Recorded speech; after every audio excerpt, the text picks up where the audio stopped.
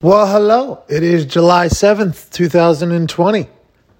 Yesterday, Patty Mahomes and the Kansas City Chiefs did something. Did something real big. Did something real long, and they did it in a beautiful fashion. 10-year extension for Patty Mahomes from the Kansas City Chiefs. Added on to the 2 years he has left for his rookie year, a 12-year deal that people are saying is worth either $477 million or one person reported $503 million. At least 147 or 170 guaranteed.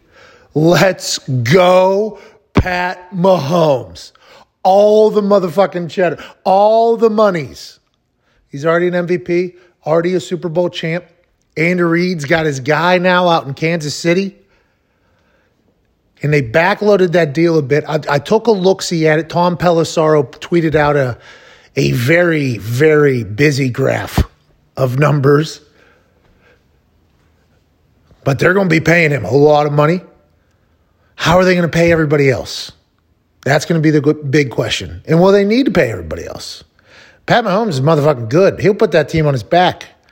And I have to agree with my friend Swagoo, Marcus Spears. He posted on Instagram. He said, hey, listen, there's a lot of other guys that are waiting for their deals. Deshaun Watson, Lamar Jackson, Dak Prescott, Baker Mayfield if he has a year. I mean, there's a lot of younger quarterbacks that are looking at this deal thinking, oh, this could be me, this could be me. I'm not sure anybody else is going to get a Patrick Mahomes-like deal because Patrick Mahomes is the face of the franchise or face of the league at this point. Just fresh off that Super Bowl championship, MVP. I mean, he's just the guy. Now, Tom Brady's obviously Tom Brady and Aaron Rodgers. Russell Wilson, unbelievable football player. But with that Chiefs team going into next year and the year after that, and now with Patty for the next 12 years, Pat Mahomes posted a video and said, hey, we're trying to build a dynasty here. You can see how that can fucking happen. A lot of money for Patty Mahomes, though. The internet, obviously, torn. You got a lot of people that are incredibly happy for both sides here, getting a deal done long term. Normally, this doesn't happen. A lot of trust from Patrick Mahomes and the Kansas City Chiefs. A lot of trust from the Kansas City Chiefs into Patrick Mahomes. Long-term business in professional sports, especially in a sport that doesn't have guaranteed deals, doesn't normally happen. But look at them getting it done. And Patrick Mahomes is standing here potentially $500 million richer if he was to spend $0 and pay zero taxes. Still a lot of motherfucking money. And then there's other people who are like, he's going to crash out. Not good. Pay the quarterback too much money. Won't be able to win games. Now, I understand that stats do say that. If you pay the wrong quarterback too much money, you will not be able to win a Super Bowl.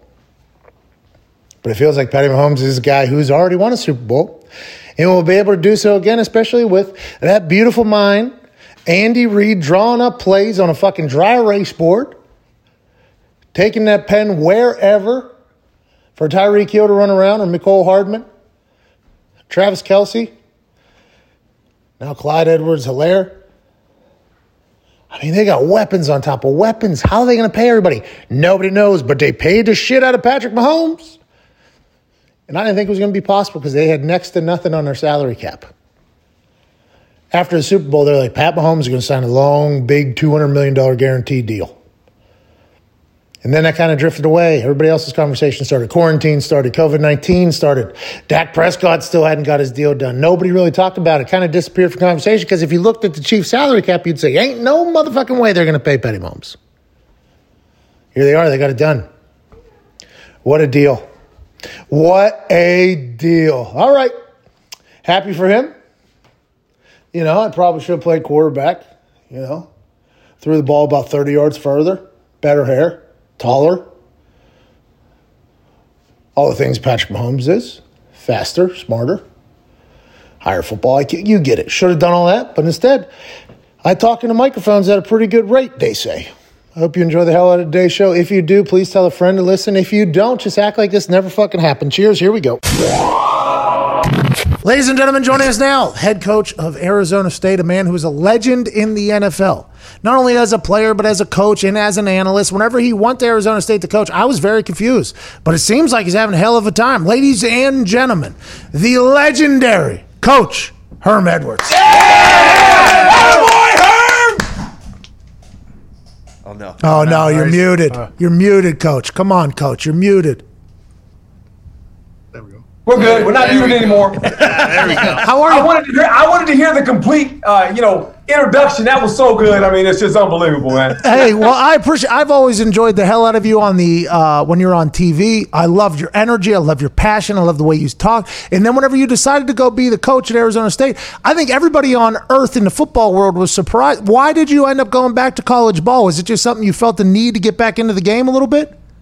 I missed the opportunity to teach. And because coaches are teachers, no coach in the history of ever coaching any sport has given a player talent. God gives them talent. You have the ability to do is give them knowledge. And I miss the classroom. I miss coaching, coaches. And I think the Under Armour game was the one that kind of got my juices flowing again. I coached that for 8 years. And a lot of those kids obviously went on to play pro football. But that got me interested again. And then with Arizona State, the AD, obviously was my agent at one time, was Tony's agent, a bunch of us, Marvin's agent. That kind of came into play along with the president and the vision they have of what they're trying to do here. It was a vision I had as well. So it was a good situation. I talked about this just in the first hour about how the NFL union unanimously voted against preseason games, which they would have done any year, by the way. If the NFLPA was given the opportunity to vote against the preseason, every year would have been a unanimous vote. But then they laid out this plan that they think could work. 3 days for medical and equipment. Then there's like 14 or 21 days of workouts and 14 days of unpadded practice and 10 days or whatever. And all I could think about was the coaches, as soon as they get a chance to get on the field, just exploding with coaching. I couldn't even fathom it. What have you guys been preparing for? Because college football is a much larger question mark than the NFL at this point. Nobody has a clue what the hell's going to happen, Coach. Well, I think what we've done, and this is our last group in, we've had groups in sessions. In other words, we started about a week ago and brought guys in. And now our last class of freshmen are coming in. So now we have a total of about 100 guys. But all they're doing right now, Pat, is they're working out, 10 in a group. They basically come through the building. They get, obviously, their temperature. They get tested once a week. Then they work out with the weight coaches, and we split them up in groups. They never come upstairs to our building. They go to the weight room. Basically, when they get done, they go out the back door. We feed them lunch, and they're out. So we haven't had, really, when you think about football, we haven't had a full staff meeting along with our players in 4 months. Everything has been visual. So we haven't even got to that part yet, buddy. So let's talk. You know what we're trying to do? We're playing a physical sport that has no physical distancing in mind. And we're going to try to do this. Hey. And I think every college coach in America is finding ways to try to reinvent himself. The Zoom things are fine, but eventually you have to come together and you got to practice football. Lincoln Riley just said, I don't know if it was yesterday or over the weekend, he said, there's a lot of people not talking about this, but spring football is a real potential opportunity here for a lot of people. And it's like, we're at the point where, I don't think Lincoln Riley said that's definitely going to happen, but he said it's something that we have to think about. Is there like a call that you're all on where they're giving you guys updates, or is it kind of trickle through? How are you guys getting updated on what the potential We've been on calls with the Pac-12, obviously, with all the coaches and AD, so we're in full unison there. And as you mentioned, I mean, that has kind of popped up. And I think the thing that we realize, that I'm realizing even more, is that if this thing goes and it happens, can we make it through 12 games?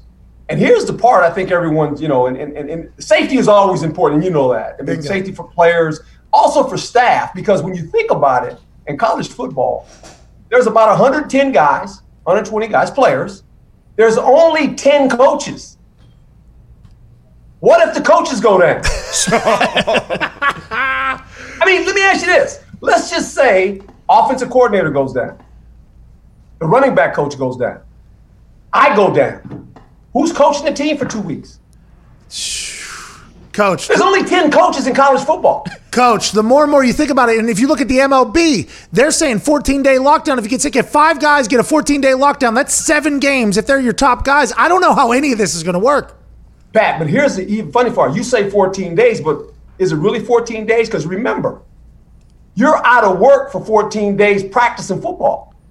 It's going to take you another week to get ready to play, isn't it? Oh, man. Hey, and you It's play. more about injury. Hey, and you play Oh, boy. to win the game. Hey, the great thing about that one, I said it one time. and by the way, you know what? I made residuals.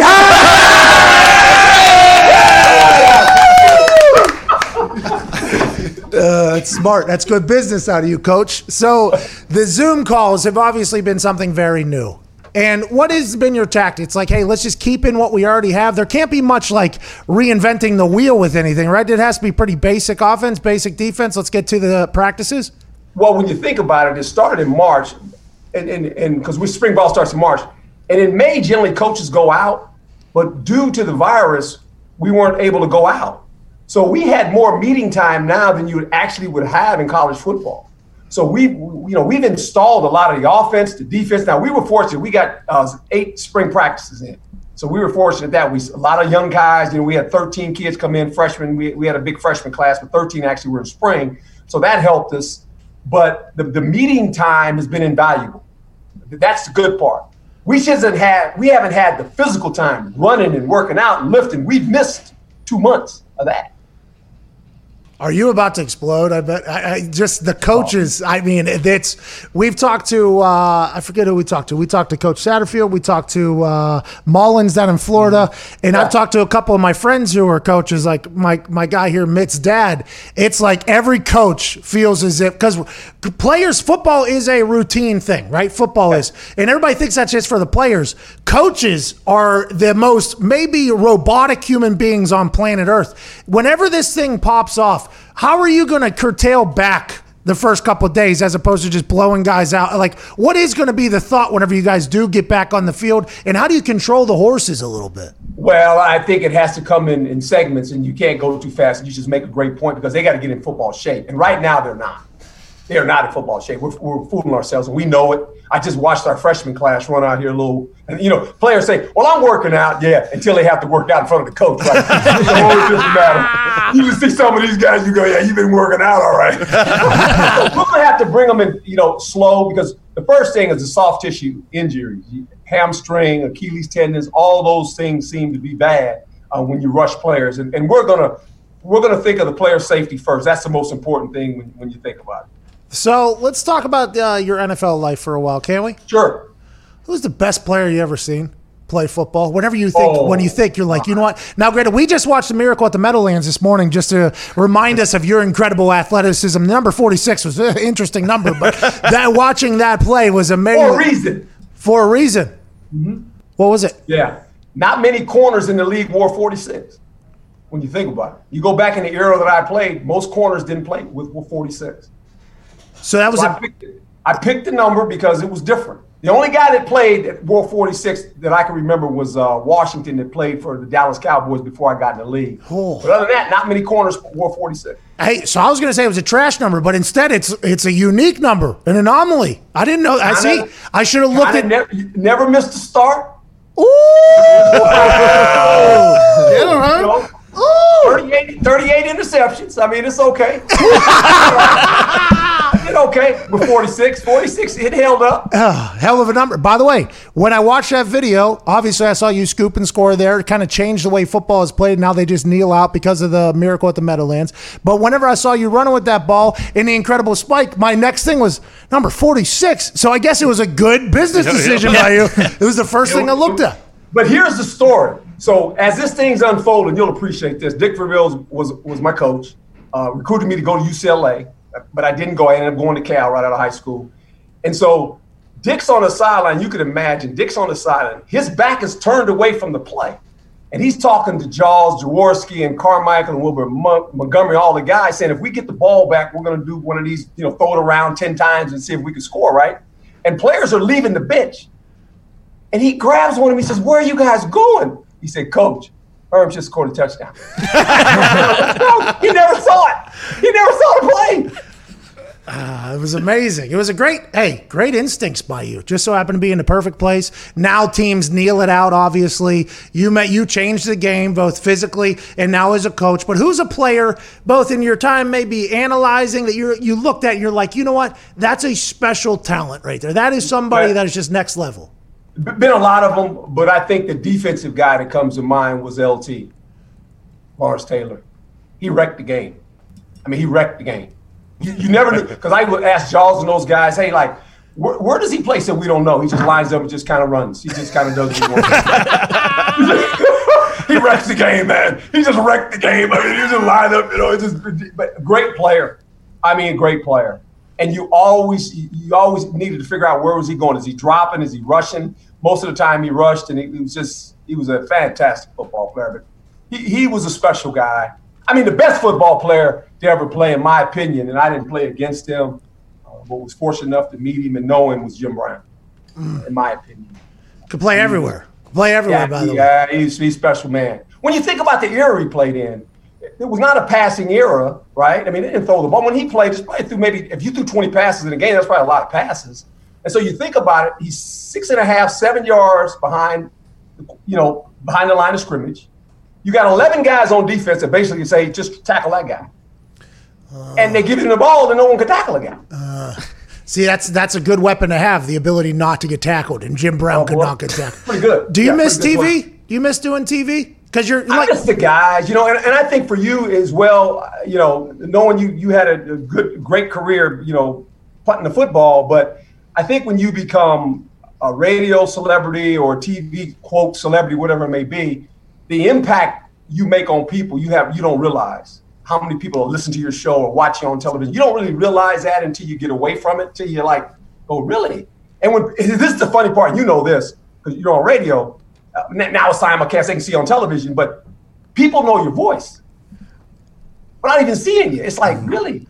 You don't know how many homes you're actually in when you're on TV or when you're doing radio, right? You don't really know the effect that you have. And I just think that is important, because we're all, at the end of the day, promoters of the sport, of what we play or what we look at. And I've always said this, I'm indebted to the game of football. Hell yeah. It's given me everything I could imagine, even more.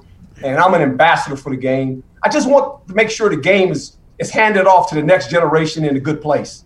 And they got to make it better. And that has always been my goal as a football coach and a football player. Coach, when you were out of coaching and we're doing the TV and kind of stepped away from like a 30,000-foot view, do you think that's helped you in your coaching when you've come back just to get away for a little bit to kind of see how everything is run in different teams and different leagues? You make a great question, and you make a great point. When you sit back from it, you're never out of football. You're still coaching, right? But I think you gather more information. You see it from a different perspective, because you're not just looking at your conference.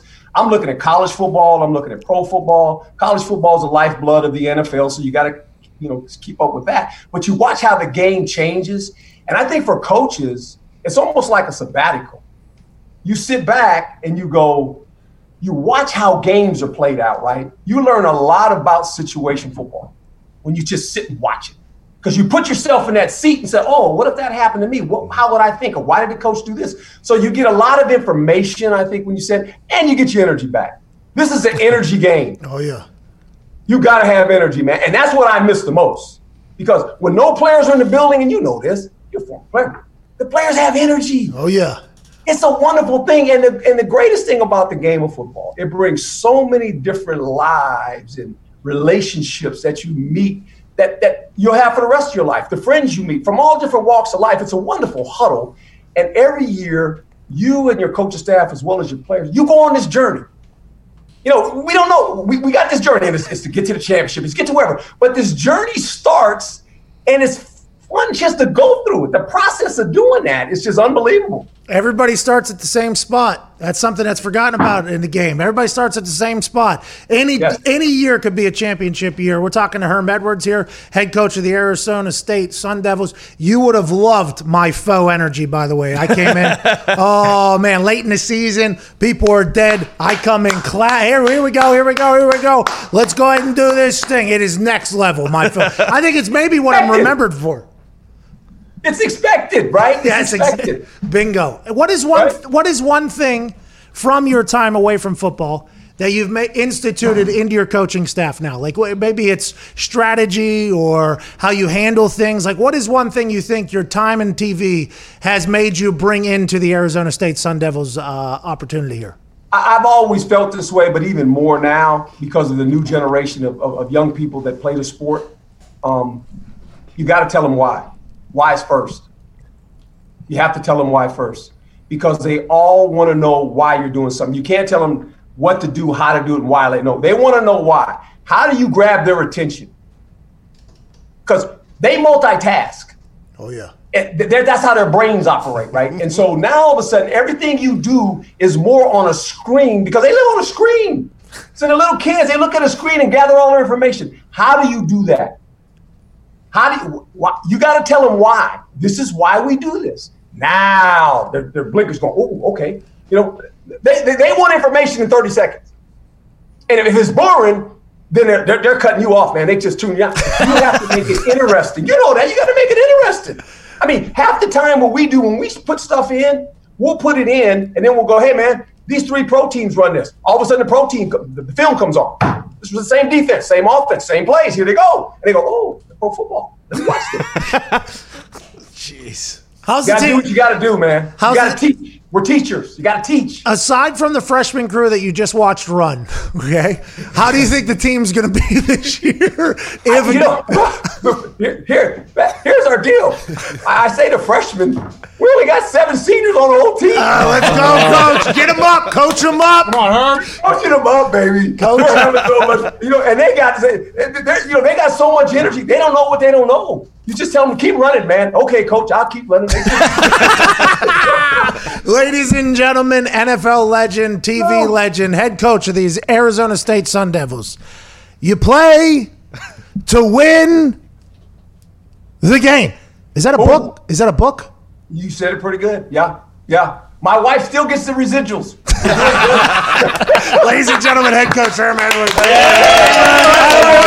Appreciate you. Thank you, man. Appreciate you guys, man. Good luck out there. Stay safe. Well, man. Yeah, stay safe.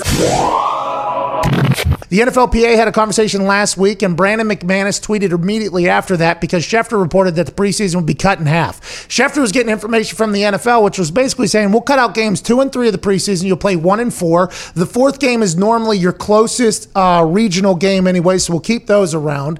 And then the NFLPA had a conversation, and Brandon McManus quote tweeted Adam Schefter's tweet and said, look for there to be 1 to 0 preseason games as opposed to what Schefter's reporting here of 2. So the NFL and the NFLPA are going to have to come together to figure out a return to play policy. And I think the players are going to be very, very, very headstrong about the preseason games not existing. And let me tell you why.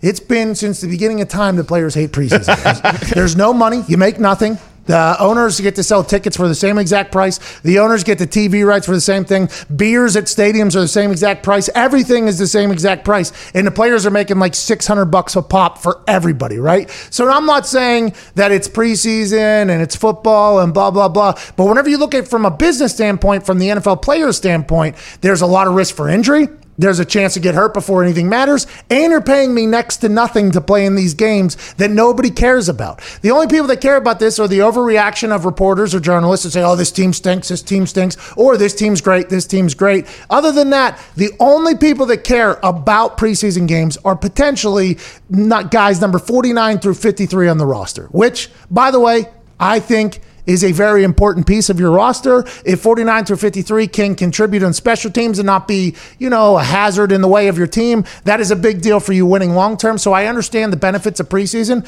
but if you're going to give players the option to vote out of preseason games, I will tell you what will happen. They will vote out of preseason games unanimously. Do you heard the NFLPA was like a 51% to 49% vote on the new CBA? And as the years go on here, we'll learn more and more about what went wrong or what went right about the CBA. But there will be a 100% vote against the preseason, is what I said last week. And turns out there was a 100% vote against the preseason. This will be an intriguing give and go here by the NFL and the NFLPA to see who gives in, who wants what, because the NFL now has laid out an entire potential preseason if there was to be no preseason games. 3 days medical equipment. I assume that's move-in day where you get your tests. Then 21 days of strength and conditioning, 10 days of unpadded practice, 14 days of practice, 10 max with 8 padded in there. Then it'd be straight into week 1. That's 48 days. So if you do the math from July 28th, which I reported all teams will be checking into training camp 1 week in advance, rookies will be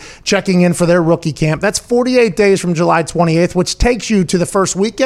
There are 2 teams that are obviously playing on Thursday night, which will kick off the entire season. I believe it's Chiefs and Texans. Chiefs and Texans. So they might report July 25th if they want to get their full 48 days. But whenever you lay it out this way, as opposed to just the 4 preseason games, preseason seems a lot longer. A lot longer. 48 days of preseason here. This is probably how it's going to end up working out. I like the thought that this is kind of already got laid out because the union said, okay, if we're not going to do preseason, then what are we going to do? So the union said, this is what we think would be good. The NFL has to agree upon it, but there's going to be a lot of those conversations before July 28th, and that's just 22 days away from this point. There's going to be a lot to figure out. If we've learned anything from the MLB and the MLBPA, the NBA and the NBPA, the MLS and the MLSPA, and anybody else that's trying to get back, the NFL and the NFLPA have a lot to figure out here in the next 22 days. So my question to you, when players look at it, they're like, well, we definitely don't want preseason games, but do they like a schedule like that where it's 21 days in a row of like basically fitness training before they actually get into real practices? So that's what OTAs are. So OTAs are normally voluntary. You work out, strength and conditioning, and then you have meetings. And I would assume that's what those 21 days would be. Now, granted, that's 3 straight weeks of just doing the same thing over and over. But since there's no OTAs, I feel like you would have a lot more diligence in wanting to figure out what the hell's going on here. The coaches are going to be unbearable. Yeah. The coach... Tom McMahon, Emmett's dad, is going to be insufferable for probably the first 24 days there until they get to padded practices. The thought of coaches who are just, their entire life is, okay, we coach, we take a break, we coach. Now they've been locked in their houses, haven't been able to coach. They've been doing Zoom calls trying to figure out how to make it creative. Then they're finally going to be around the guys, and for 3 weeks, not even allowed to get on the field or anything like that. Coaches are about to burst at this point because all they want to do is get people better and all that. But I think that would be a very long time. But I think it's a lot better for guys if they say, well, we don't have to get paid $600 to go play a pointless game where we have to potentially travel into another town, and then we pick up COVID-19. Oh no, then we go into quarantine. Then I got to shove this thing up my nose 2 times in a row. What are we going to do? Phillip Rivers, quarterback for the Indianapolis Colts. Wild. Phillip Rivers, who was chosen over Tom Brady, allegedly. I mean, allegedly was chosen over Cam Tom Newton Brady. too. And by Phillip Rivers was already signed. Nobody knew Cam Newton was going to be on. But I guess you could say he did. You get it. Phillip Rivers, no Super Bowl, now on a Super Bowl caliber team in the Indianapolis Colts, front offensive line ready to go, defense ready to go. Phillip Rivers on the NFLPA call said, I have a question. Excuse me. All right, let's talk about this. What happens if a player at Super Bowl gets COVID-19? If a player at Super Bowl gets COVID-19, he's asymptomatic, okay? He has to sit out of the Super Bowl?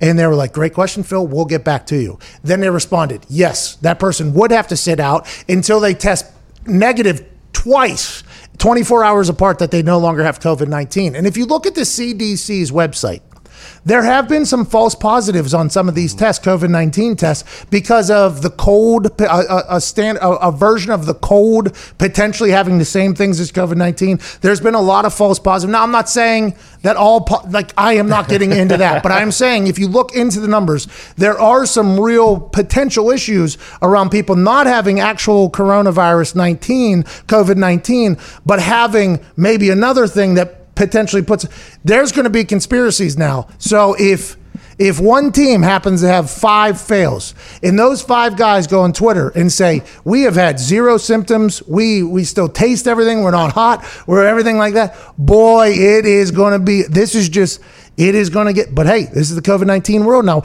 That is going to be something that's going to stir the pot a little bit, Because what if the Cowboys have 0 failed tests?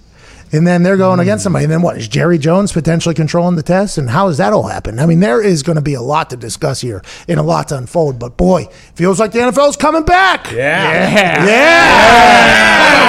There's a lot to figure out. That's why I loved the Cowboys signing Dalton, whether it was because Dak hadn't signed his franchise tender or not yet. But say Dak does get COVID and he has to sit out for 2 weeks, or if any of these star quarterbacks have to sit out, you're going to rely on your backup for 2 weeks, and those 2 games can make a huge difference whether you make the playoffs or not. Yeah, it's a big deal. It's a big deal. If you think about baseball. Yeah. 60 games. If guys fail a test, they got 14 days lockdown, I guess, or something like that. That's 6-7 games right there. I mean, you have 2 bad weeks, you're done. I mean, there's going to be a lot of teams' destiny. Now, granted, I understand that sports have nothing to compare with real life issues let me go ahead and clarify that. But boy, if people start failing COVID-19 tests and they have to sit out, and then somehow one team is not failing any tests, it's like, well, wait a damn minute. Well, who's doing that? And it's like, well, you got to sit out all your good players. You guys will have the McDonald's squad on your team for taking on the powerhouse of this team. There's going to be a lot of people that are like, well, wait a minute, that can't happen. How's this work? Well, that's what they haven't released it yet, but the testing in season, I can't imagine that they're going to be doing it multiple times, right? Because it's also bad for the league if the product isn't good on the field. They're doing it in the NHL. The NHL is setting a standard. The NHL is going to do 2,000 tests a day. 2,000 tests a day is what so we're at a point, by the way, I just learned from the NHL that we do have enough tests. Hey, congratulations. Hey. Now, granted, the same thing's going to pop up, though, whenever you're testing this many people. What do you just need? What is the air level? Who knows? But there has been some false positives that come out. If you're testing 2,000 people a day and there's just 5%, maybe 4% of false. I mean, there's going to be there is a lot on the line. It's going to be nothing to do with how serious. I would like to make sure that is clear. But if we look at this strictly from a sports standpoint, if you get some people that are just failing and then they don't even, this is going to be tough to figure out. What's up, Z? So with the false positive, is that the test fault or is that that's one thing I'm confused about. So if you take another test, you're absolutely fine. Well, I don't know. I have no idea. False positive normally like that. So lie detector tests. Yeah. For instance, there's a lot of false positives. That's why they don't carry any weight in the actual courtroom. But boy, Maury Povich, Dr. Phil love him, right? So that's the only thing I really know about false positives. But I would assume, and also there's some steroid false positives. That's why they always have a B sample that goes out there. So I would assume there would be another test. But as soon as you fail one, I bet you're at least quarantined for 24 hours, at least at that point. I mean, it is a never-ending cycle here of, well, do they actually have it? They do. Okay. Should they lock themselves down? And if they do that, then what do we do with our roster? I mean, I think what they should do is they should have someone does not have COVID and have them cough in their face. And if that person gets it, that means that guy had it. Bingo. See?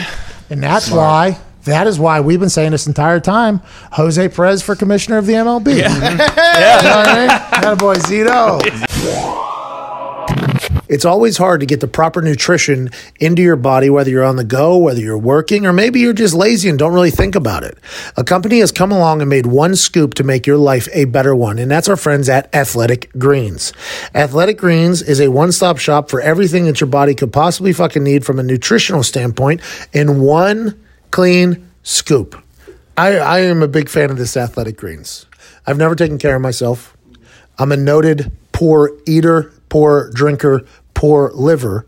And now that we've been on this run here for the last 11, 12 weeks, the thing that I've noticed that has saved me just a little bit has been my scoop of Athletic Greens. And I also have travel packets, which have worked out perfectly for everything we have get going right now. You need to get this into your daily routine because your nutritional needs you to have you ready for whatever the day throws at you. You struggle to get in nutrient-dense fruit and veggies. You're looking to overcome gut health issues or nutrient deficiencies. You just don't feel as good as you used to. You travel frequently or struggle to eat as well on the road. You're an athlete or professional seeking enhanced performance. You don't want to take multiple supplements at home or on the road.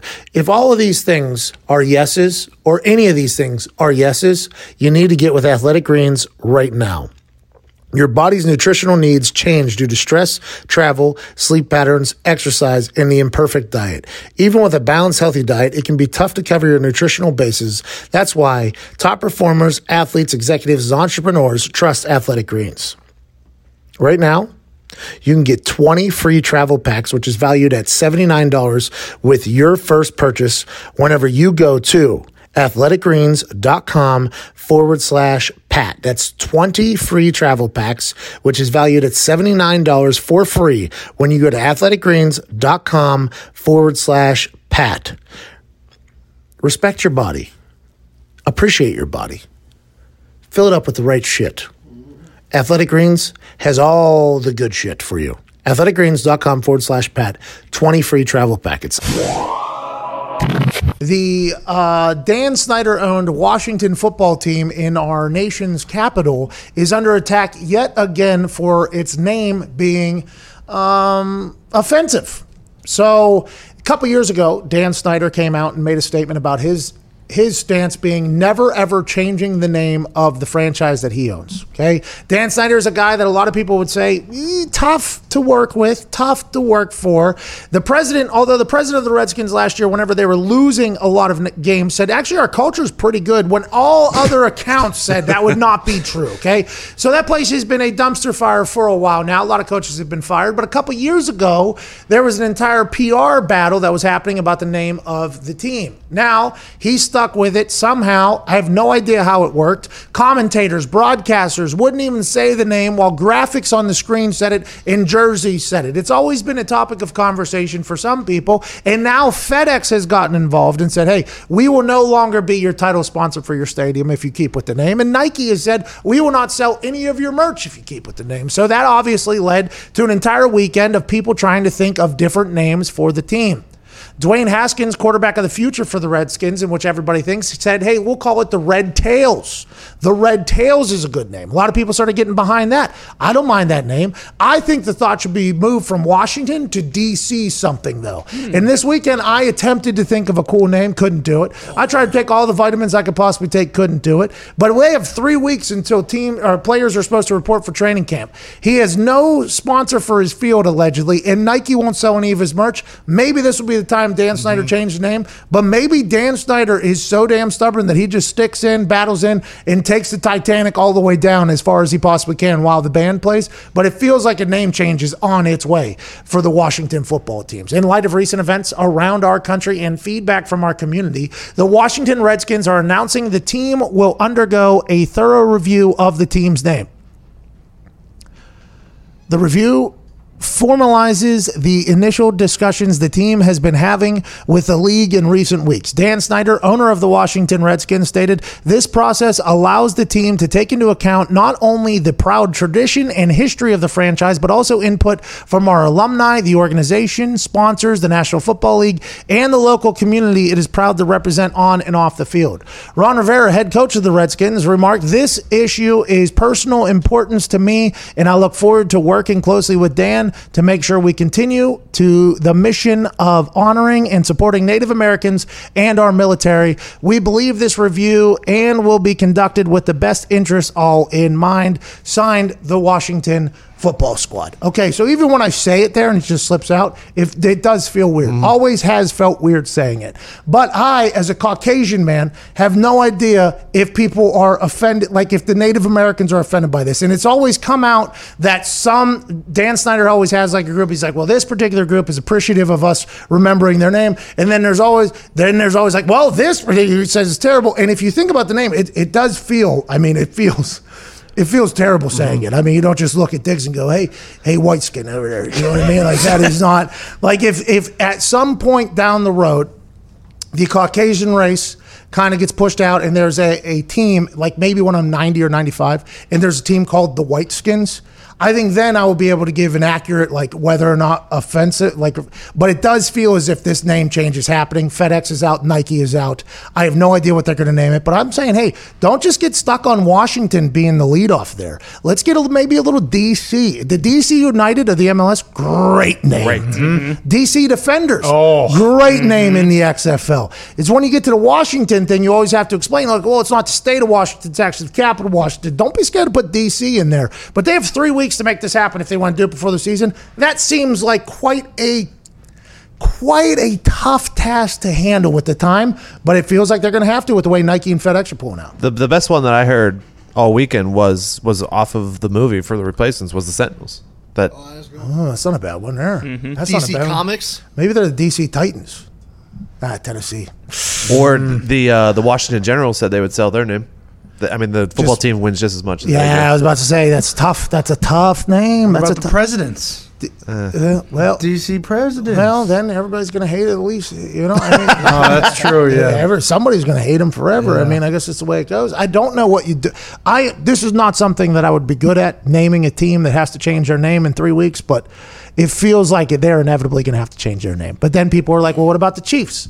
And what about the Cleveland Indians? And what about Indiana? Like, what about anything that has, Indian in it? It's like, well, that's a great question. That is a very great question. And then at this point, are we wiping them out of history then if that's the case? Or, like, Redskins is terrible. That is something. Yeah. But, boy, it feels like there's going to be a lot of these conversations that happen, and I'm just going to sit back, watch, crack some popcorn, and see what that DC football team's called here next year. Do you think there's going to be blowback when they do change this name? Like, not in the same vein as, like, the Confederate flag or anything like that, but it seemed like this weekend when all this stuff kind of broke that everyone was like, this is 5 years too late. Like, do you think there will be a lot of blowback from people about the name change? So for Dan Snyder, I think the way he could look at it potentially is a whole new merch run. Yeah. Right? Like people have to turn in all their old jerseys, but will they? You know what I mean? Will the Hogs, right? Isn't that what they have the Hogs that go in there? Will they be upset if it's no longer that? Well, then you don't need, I don't know. It's a wild time for Dan Snyder right now. So not only does he have to figure out the COVID tests that he's going to do for his team, not only does he have to figure out if his facility is going to be able to handle it all and all the procedures, I assume, that they have to do day to day. Now he has to figure out a new team name, new franchise, everything like that. And he could have done it years ago. He chose not to. Now they're starting to hit him in the pocketbook, which is the only thing that ever changes anything, is when you start diving into their banks, because it's just the way it goes. Dan Snyder. Maybe they're just called the DC Dan Snyders. Yeah, who cares? They're only going to win 2 games. So, does it even matter? Does it even matter? Whoa. Does it, though? Dwayne Haskins was giving people problems at the end of last year. Oh, yeah. Maybe just call it the Dwayne Haskins. I like that. Ooh. DC Haskins.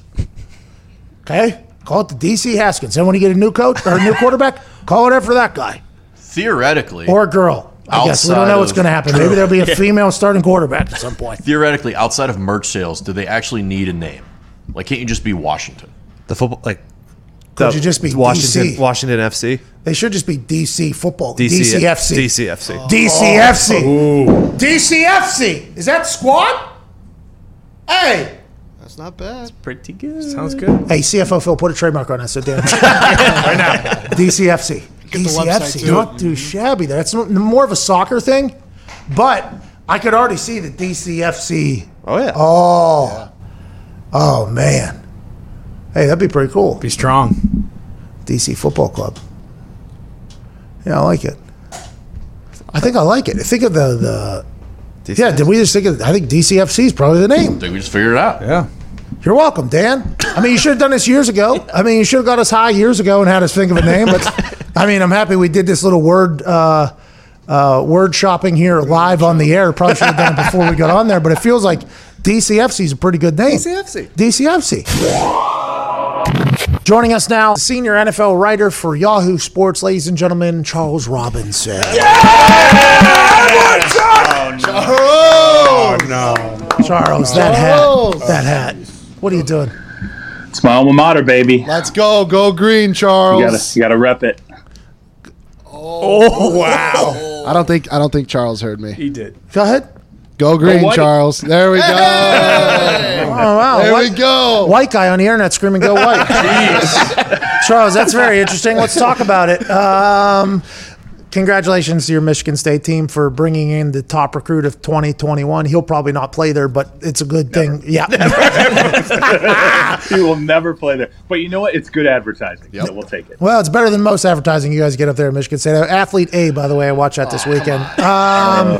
Man. 45 minutes after the hour, let's start talking about some NFL, Charles, which you know a lot about. The NFLPA has unanimously voted against the preseason, which would have happened any year there was a potential vote by the players to get rid of preseason. It's an underpay. Nobody really understands. It's good business for the NFL. The rollout of the MLB and the MLBPA has been one that we've all seen. The NBA, the MBPA. You're talking about MLS, MLSPA. Now, with the NFL and the NFLPA, they got 22 days basically to make something happen. How do you envision these rollback plans really going, and will they come to an agreement to ultimately play football by July 28th?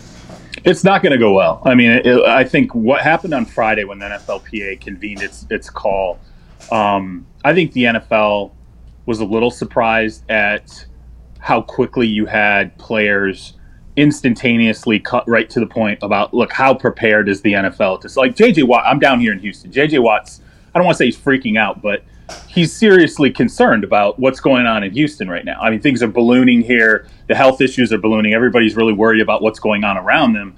And so J.J. Watt's sitting here going, okay, I could see us not playing any preseason games. A lot of NFL players are sitting here saying we're 3 weeks out and it looks to us like we shouldn't be playing any preseason games. That's one of the first problems that the NFL is going to have to deal with here, that there's going to be a massive spate of players who are ready to report and not feeling safe, not knowing if all these testing protocols are going to work, and then sitting there going, why are we playing any preseason games? I think the fact that we're only 3 weeks out and we are now grappling with what's real, all these players, nothing was real up until this point, probably speaks to the fact that there's going to be a knockdown drag out with the NFLPA as we get closer. But really, once there starts to be positive tests and players don't want to go to meetings, they want everything to be virtual. I think, I don't know how many guys have talked about it publicly, but there are a lot of players saying we should have no meetings in person. They should all be virtual. A lot of guys are saying we should have no preseason. We should basically mitigate as much as we can possibly mitigate before the season kicks off. And if anybody gets sick, we need to throw the brakes on instantly. I just think there are a lot more problems that people realize. And if you happen to listen to that call on Friday, we heard it. Oh yeah. Oh, yeah. I think this is, listen, I love the thought of, I mean, I'm the one that broke the news July 28th, everybody. No big deal. No, but I still have yet to get any credit. I mean, that is the day that teams report every year. So I didn't really break any big news. But the business of sport, and now in this particular case, the health of sport is going to be very, very, very contentious here whenever it comes to the NFL and the NFLPA, because the NFL is going to tell them their expectations on money lost, and then the NFLPA is just going to have to trust them. And we all saw how the money thing goes with the NFL and the NFLPA, both this past offseason and 10 years ago with CBA. I mean, it's just, let's just get past it and act as if they figured it out, which it's going to be ugly, but let's just act like they figured it out. Now, you happen to know a little bit about a guy who right now I would say is probably the biggest free agent out there, as somebody who's played recently, in Jadeveon Clowney. What is going on with Jadeveon Clowney? We saw Cam Newton go for $1 million to the New England Patriots, right, which makes no sense at all. I hate everybody, the fact that even happened. But Jadeveon Clowney, what do you think he's thinking about? Is he looking for best situation, most money still? In your eyes, what do you think it's going to take to get Jadeveon Clowney on a team? Well, he's either hard-headed or deaf. Like, I don't know which, I mean, if you talk to teams that are dealing with Bus Cook, his agent, are repeatedly telling him, like, look, this is where his value is. So I'll give you a quick recap. The Browns being the most recent, probably aggressive situation. The Browns go to the table with Jadeveon Clowney's agent and essentially say, we can give him a 1-year deal if that's what he wants. We can get him a multi-year deal if that's what he wants. We can get him in the range of $18 million per, close to $19 million per, and wouldn't happen. And so I will say this. Hey, go for Jadeveon. There were a multitude of factors here, though. I think, does Jadeveon Clowney want to live in Cleveland? Does he want to make this his home? Does his family want to make this his home? I mean, these are legitimate questions that come up in the process. But I think a lingering thing here that really kept that from being consummated, and the Browns finally getting to the point of like, all right, man, like we've rolled it all out there. We got to move on to a Myles Garrett extension where, and by the way, your agent is also Myles Garrett's agent. Let's just talk to him about that and forget about Jadeveon Clowney for now. Damn. You have a number of teams that are sitting here going, what's it going to take? Like, the Seattle Seahawks would probably give him $15 million if he would come back on a 1-year deal right now. I think it's going to end up being a 1-year deal for Jadeveon Clowney. But what he keeps saying to Bus Cook and himself is the season's not here yet, and I believe that someone's going to pop. Someone's going to show up and all of a sudden go, hey, you know what? We'll give you your $20 million. Even if it's on a 1-year deal, we'll give you $20 million. And it's going to be the locale of your choice. I think if Cleveland offers him 18 to 19 million, it doesn't work. If the Saints could offer him 18 to 19 million, he'd be there. Poor Cleveland, by the way. The dog pound is listening to this. They're just like, we got a casino downtown. You're going to love it. We're on a lake. Hey, and they jumped through hoops. Like, I think that pursuit by Cleveland, it was long. It was very patient. It was, I think there was a lot of working with Jadeveon Clowney's agent to try and get this thing docked. And then it just never happened. And I think they ran into the same frustration other teams did, which is like, the numbers are out there. Some franchises have offered you numbers that are closer to what you thought. Some franchises have offered you 12 to 13 to 14 to $15 million. You're not signing with anyone. Like, what's going on? What's the math here? Explain to us what the calculation is in your mind. There's no chance he'll take a vet min deal and go to the Patriots, right? I mean, let's be honest here. No, absolutely not. No, he better not. I mean, that is something. If Bill Belichick ends up with Jadeveon Clowney on a vet min, Cam Newton on a vet min, and all of a sudden the Patriots are back, I potentially stop being an NFL fan. Yeah, I potentially stop. How many times are other franchises going to deal like pocket aces to Bill Belichick? The Buffalo Bills are like, oh, Stephon Gilmore, you're just going to go ahead and use this as a farm system and sign our best corner, and hey, he might be the defensive player of the year. You pick the guy to pay, and you hit on him. I think back to, I remember in 2006, Randy Moss was like cashed. Like, teams across the league were like, he's done. Like, it's over for Randy. He's 29, but he's done. And no one factored in the fact that sometimes guys go to Oakland, like they go to Cincinnati, like they go to some places and their careers just hit the skids. And the Patriots are like, we'll give you a 4th-round pick for him. The Raiders are like, yeah, sure. He shows up, and people instantaneously were like, I don't know if Randy Moss, this can be the kind of guy that works with Bill. I think it's interesting with Bill Belichick. Some of these guys that people are sure can't work with Bill end up loving the living hell out of Bill Belichick. Chad Ochocinco, even though he didn't work out in New England, loved Bill.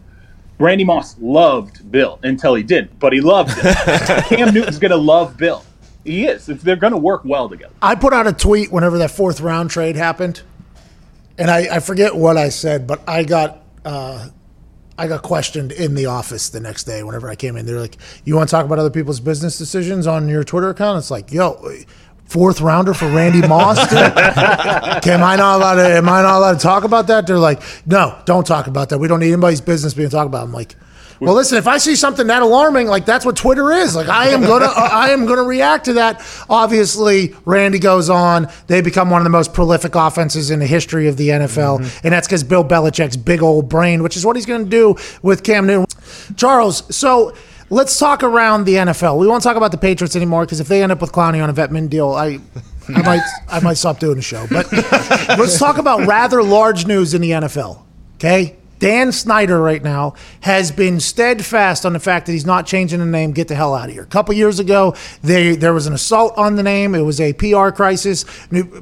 Commentators didn't even know if they were allowed to say the team name while calling the game on primetime. They're like, this Washington football team, while the graphic read the name of the team below him. So it was very interesting, but he didn't budge. Now FedEx has got involved, said, hey, we won't give you any money if you do it. Nike has taken all that stuff. Those are two rather large sponsors. Dan Snyder seems to be, for all of his flaws, seems to be a pretty good businessman, still keeps people in that stadium somehow, even though their team has been a dumpster fire for a long time. What do you think he ends up doing here? And ultimately, who's going to decide the name if they end up changing it?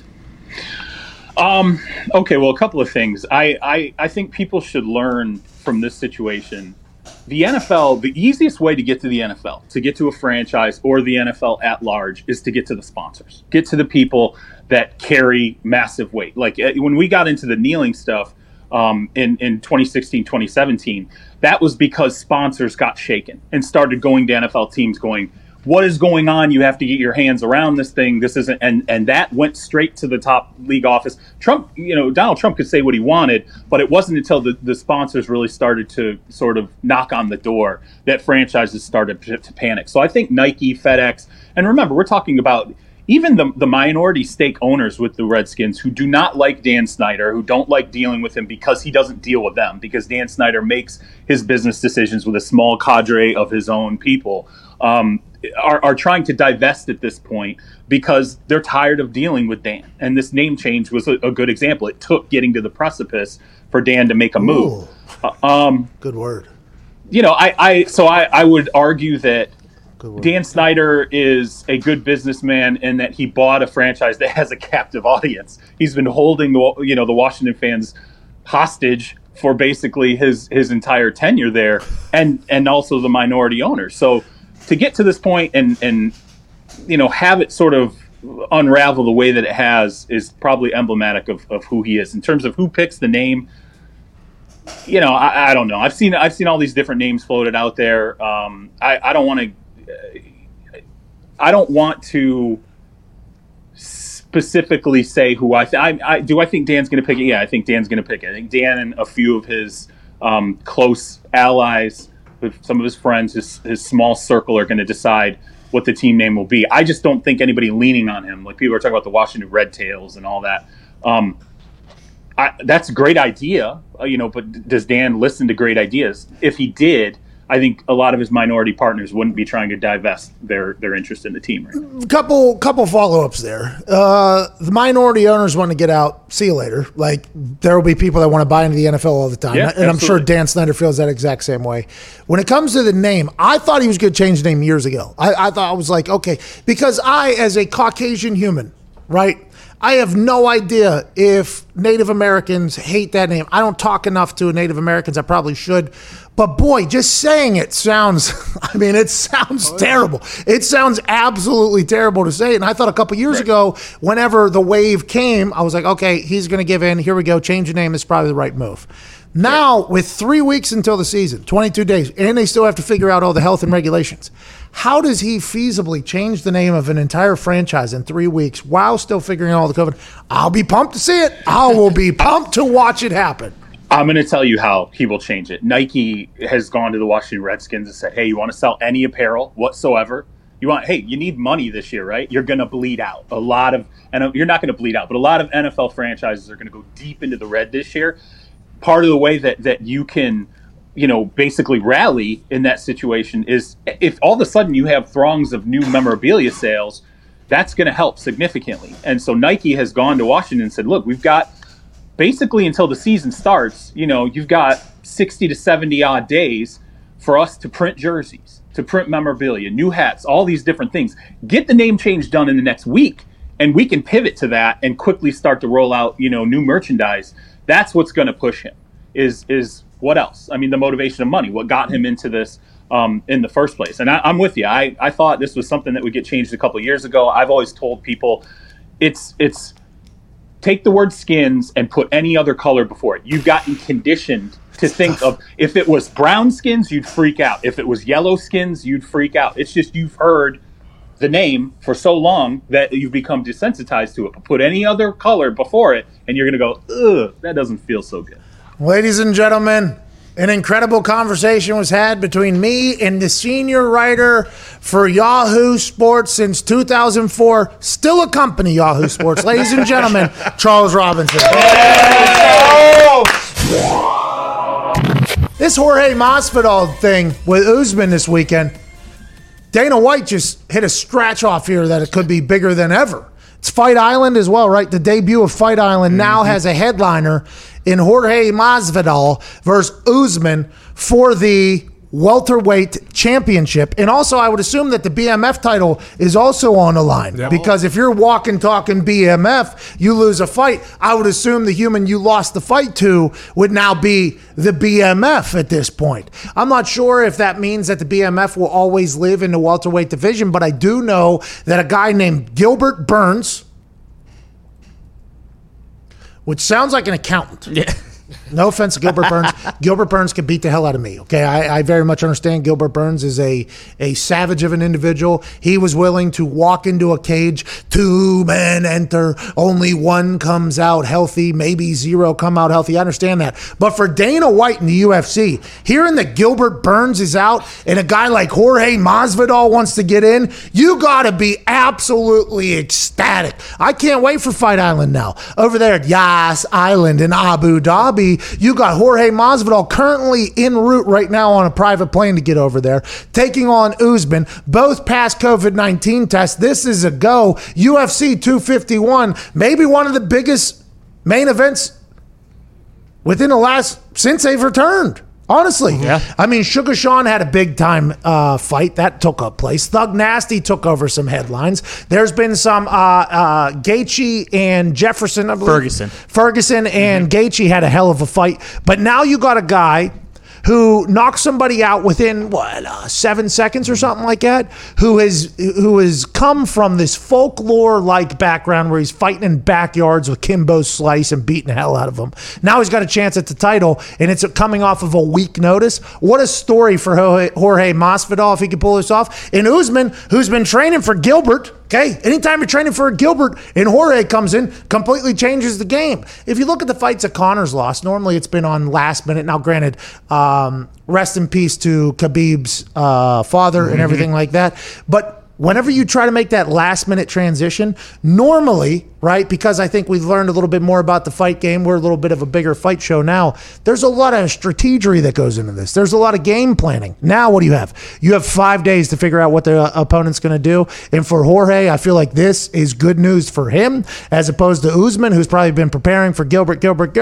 Now Jorge gets to come in and just kind of spout off. I'm pumped for Yas Island. I'm pumped for UFC 251. And I'm putting all my money on the underdog, Jorge Masvidal, at this point. Yeah, the UFC, big winner in this because me as a casual fan and a lot of other casual fans like me, I assume Masvidal moves the needle more. Like I was not interested really in the fight because Gilbert Burns moves the needle.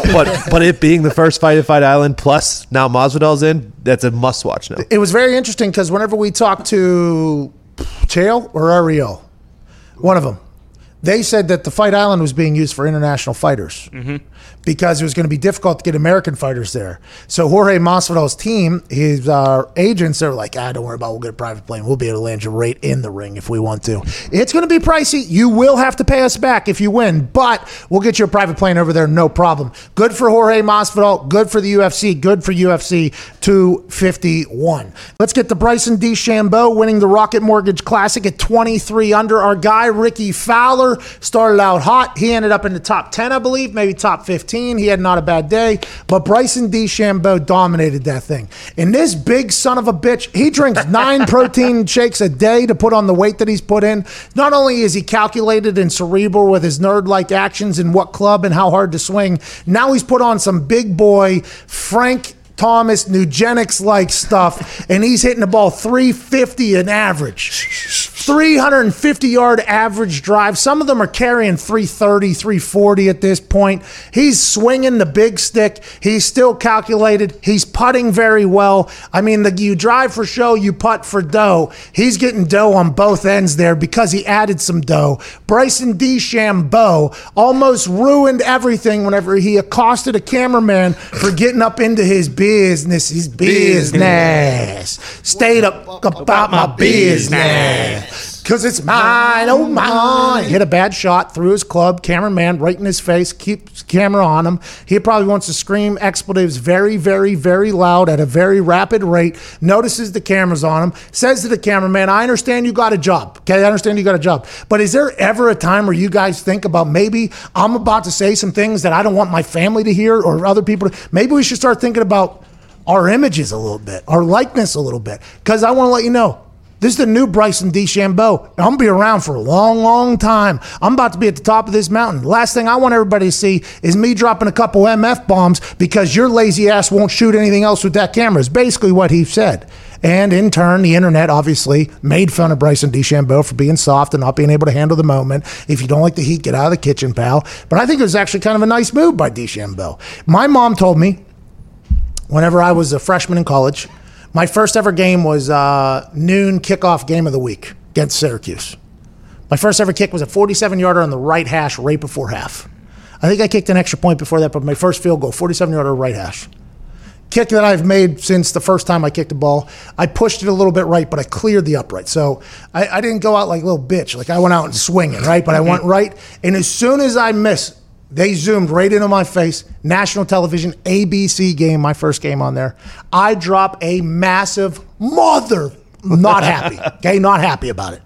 So whenever I get into the locker room, I'm kind of trying to figure out because I didn't miss in high school. I didn't miss one single kick in high school, never missed. So I played 2 years, never missed. Now, granted, the uprights in high school are the size of a building. So it's easy. You can hit a miss hit, and that thing's going to sneak in high school. So that was my first ever real miss. Now it just so happens to be on national television. So I reacted the same exact way that I react in practice. And my mom told me, like, hey, when you miss, they zoom in very close on your face. It'd be nice if I couldn't hear every word you were saying by reading your lips. Like, that'd be really good. So I'd always put my head straight down and yell. For golf, there's no crowd right there, right? So everything they're saying is being streamed. I assume Bryson DeChambeau is looking for maybe more sponsors and stuff like that. And all he wanted to do was let out an F-bomb. Can we give the guy a little bit of space after he almost breaks a club over his knee like Ty Schmidt in the sand?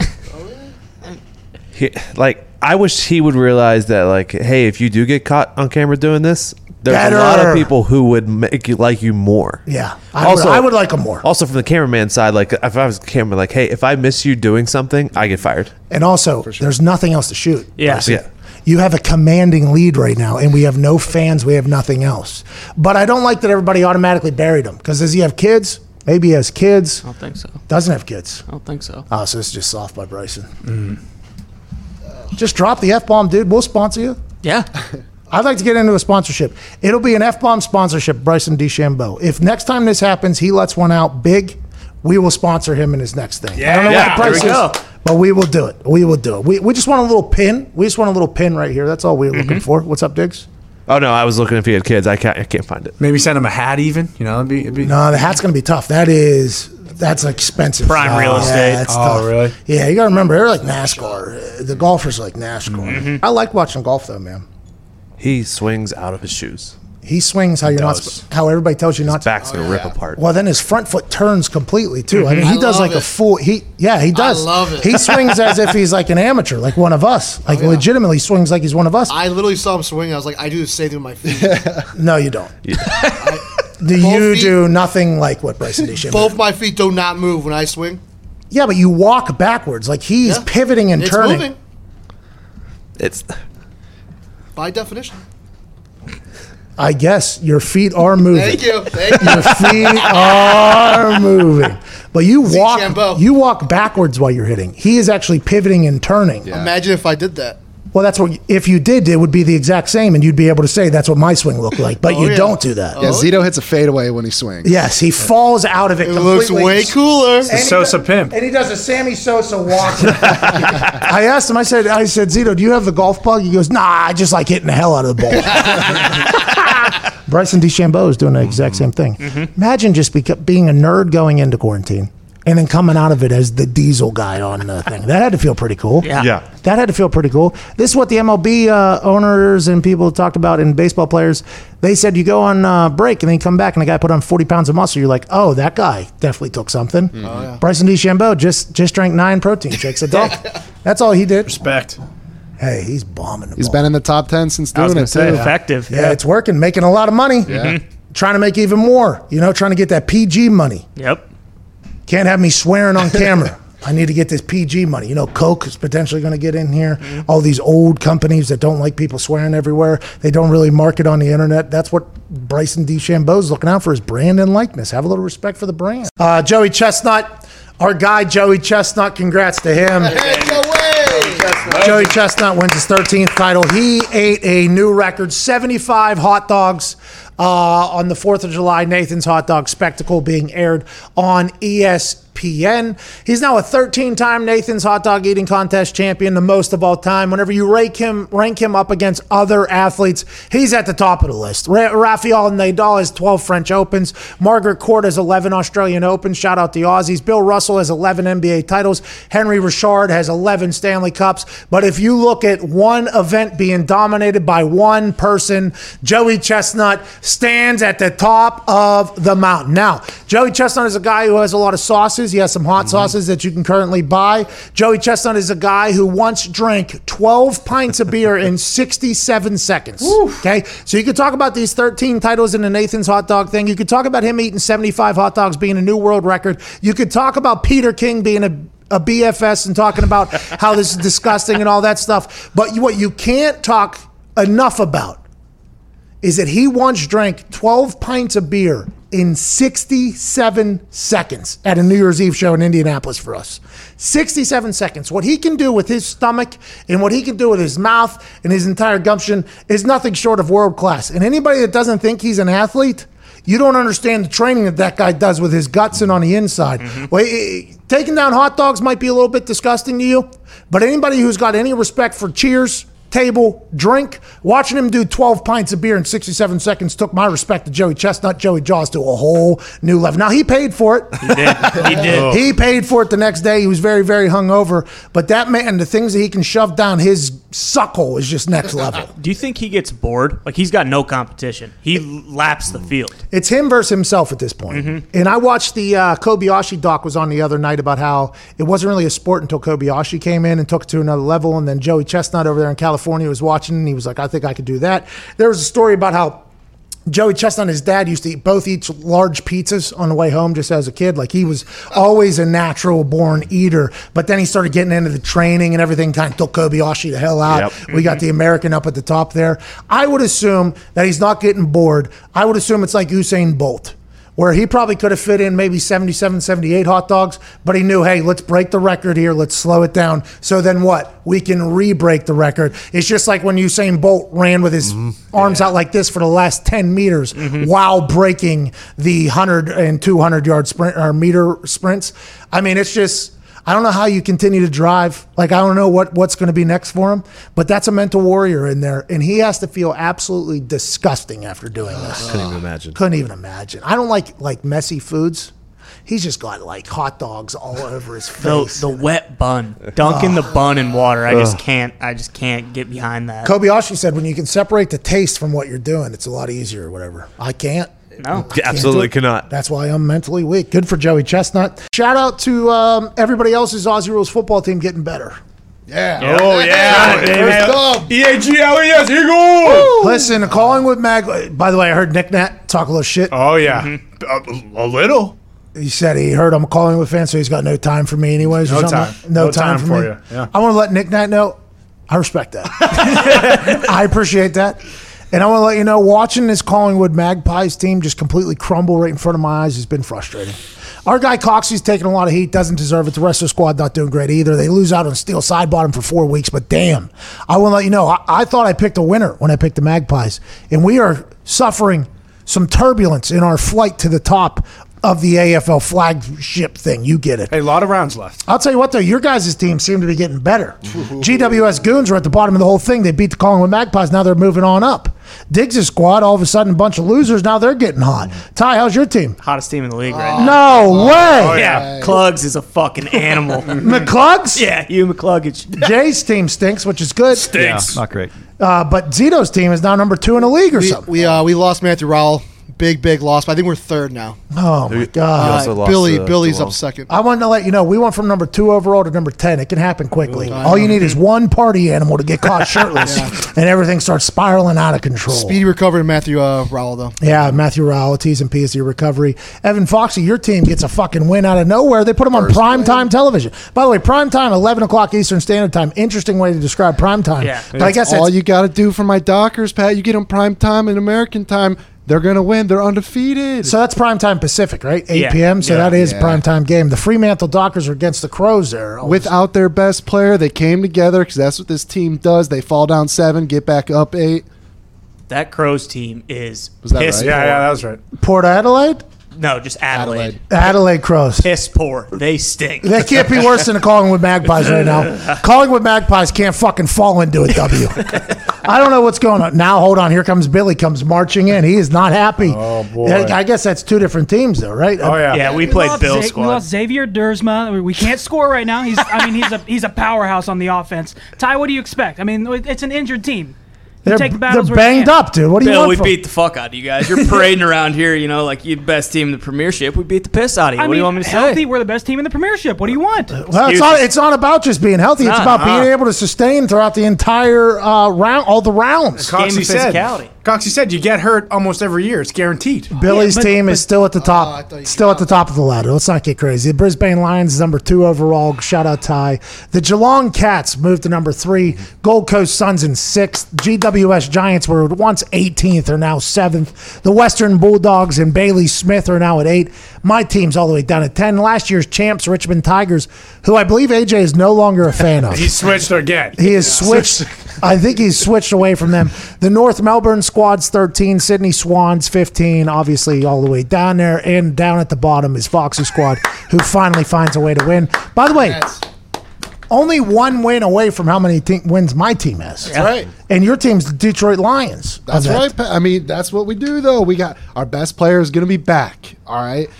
Are you going back? You fall down 7 times, stand up 8? Or you going Fall down 7, get back up 8 times. No, you still didn't say it right. What is it? You fall down 7 times, you stand up 8. That's what I said. Get back up 8. And that's what the Dockers do. They're coming back. They're going to win next week, and they're going to be tied with the Collingwood Magpies, and they're getting their best player back. Forever Frio. Forever Frio. Man, this Magpies team stinks. They'll be back. Is this a rut or is this real? It's a rut. It's a rut. Do we know that? It's a long season. No. By the way, I get tweets, a lot of tweets about this Collingwood Magpie squad just from top to bottom, about everything about them. I'll tell you what, interesting team that I'm a fan of. Strictly because they got the American guy named Coxie, who people are telling to fucking kill himself, basically. I mean, we're in a bad spot right now. Have you considered potentially jumping ship? I don't want to say that because I called AJ a scumbag for doing that. But I'll tell you what, I've been pretty close here in the last couple of days about potentially moving over to that Western Bulldog squad because of that Bailey Smith mullet good that mullet. guy's got. Collingwood is still tied for 3rd for best odds to win the Premiership. Ugh. GWS. Those things have been wrong the entire time. Go ahead, what you said? GWS has the best odds to win it all. GWS? This team that was down there? What are you clapping for over there? You're a goon squad. Yeah, just keep talking trash. Keep calling them Goon Squad. Keep giving them no credit. They don't even know the sport. They're just out there kicking people in the balls They're like cocks. stacking wins and climbing that ladder. Peaking baby. too early. Peaking way too early. A We've lot seen of this games. before. Lot of games left. A lot of games left. Yep. Maybe not for me as a Magpie fan. Can't thank you enough for listening. I know there's a lot of shit that you could allow to penetrate your ears. The fact you allow us to do so, I can't thank you enough. Massive announcement coming for our show tomorrow, for our business, for our company. And to those of you listening right now, we can't thank you enough for rocking with us. Day in and day out, you help us live an actual dream. You're the greatest humans on earth. I'll forever be indebted to you, as will all the boys. Keep a heads up and on the lookout for the announcement coming manana. It's a rather large one for our company. Just know we ain't ever changing or going anywhere. Hopefully we'll just keep doing this fucking thing and having a good time with it. Ty Schmidt, please play some independent music.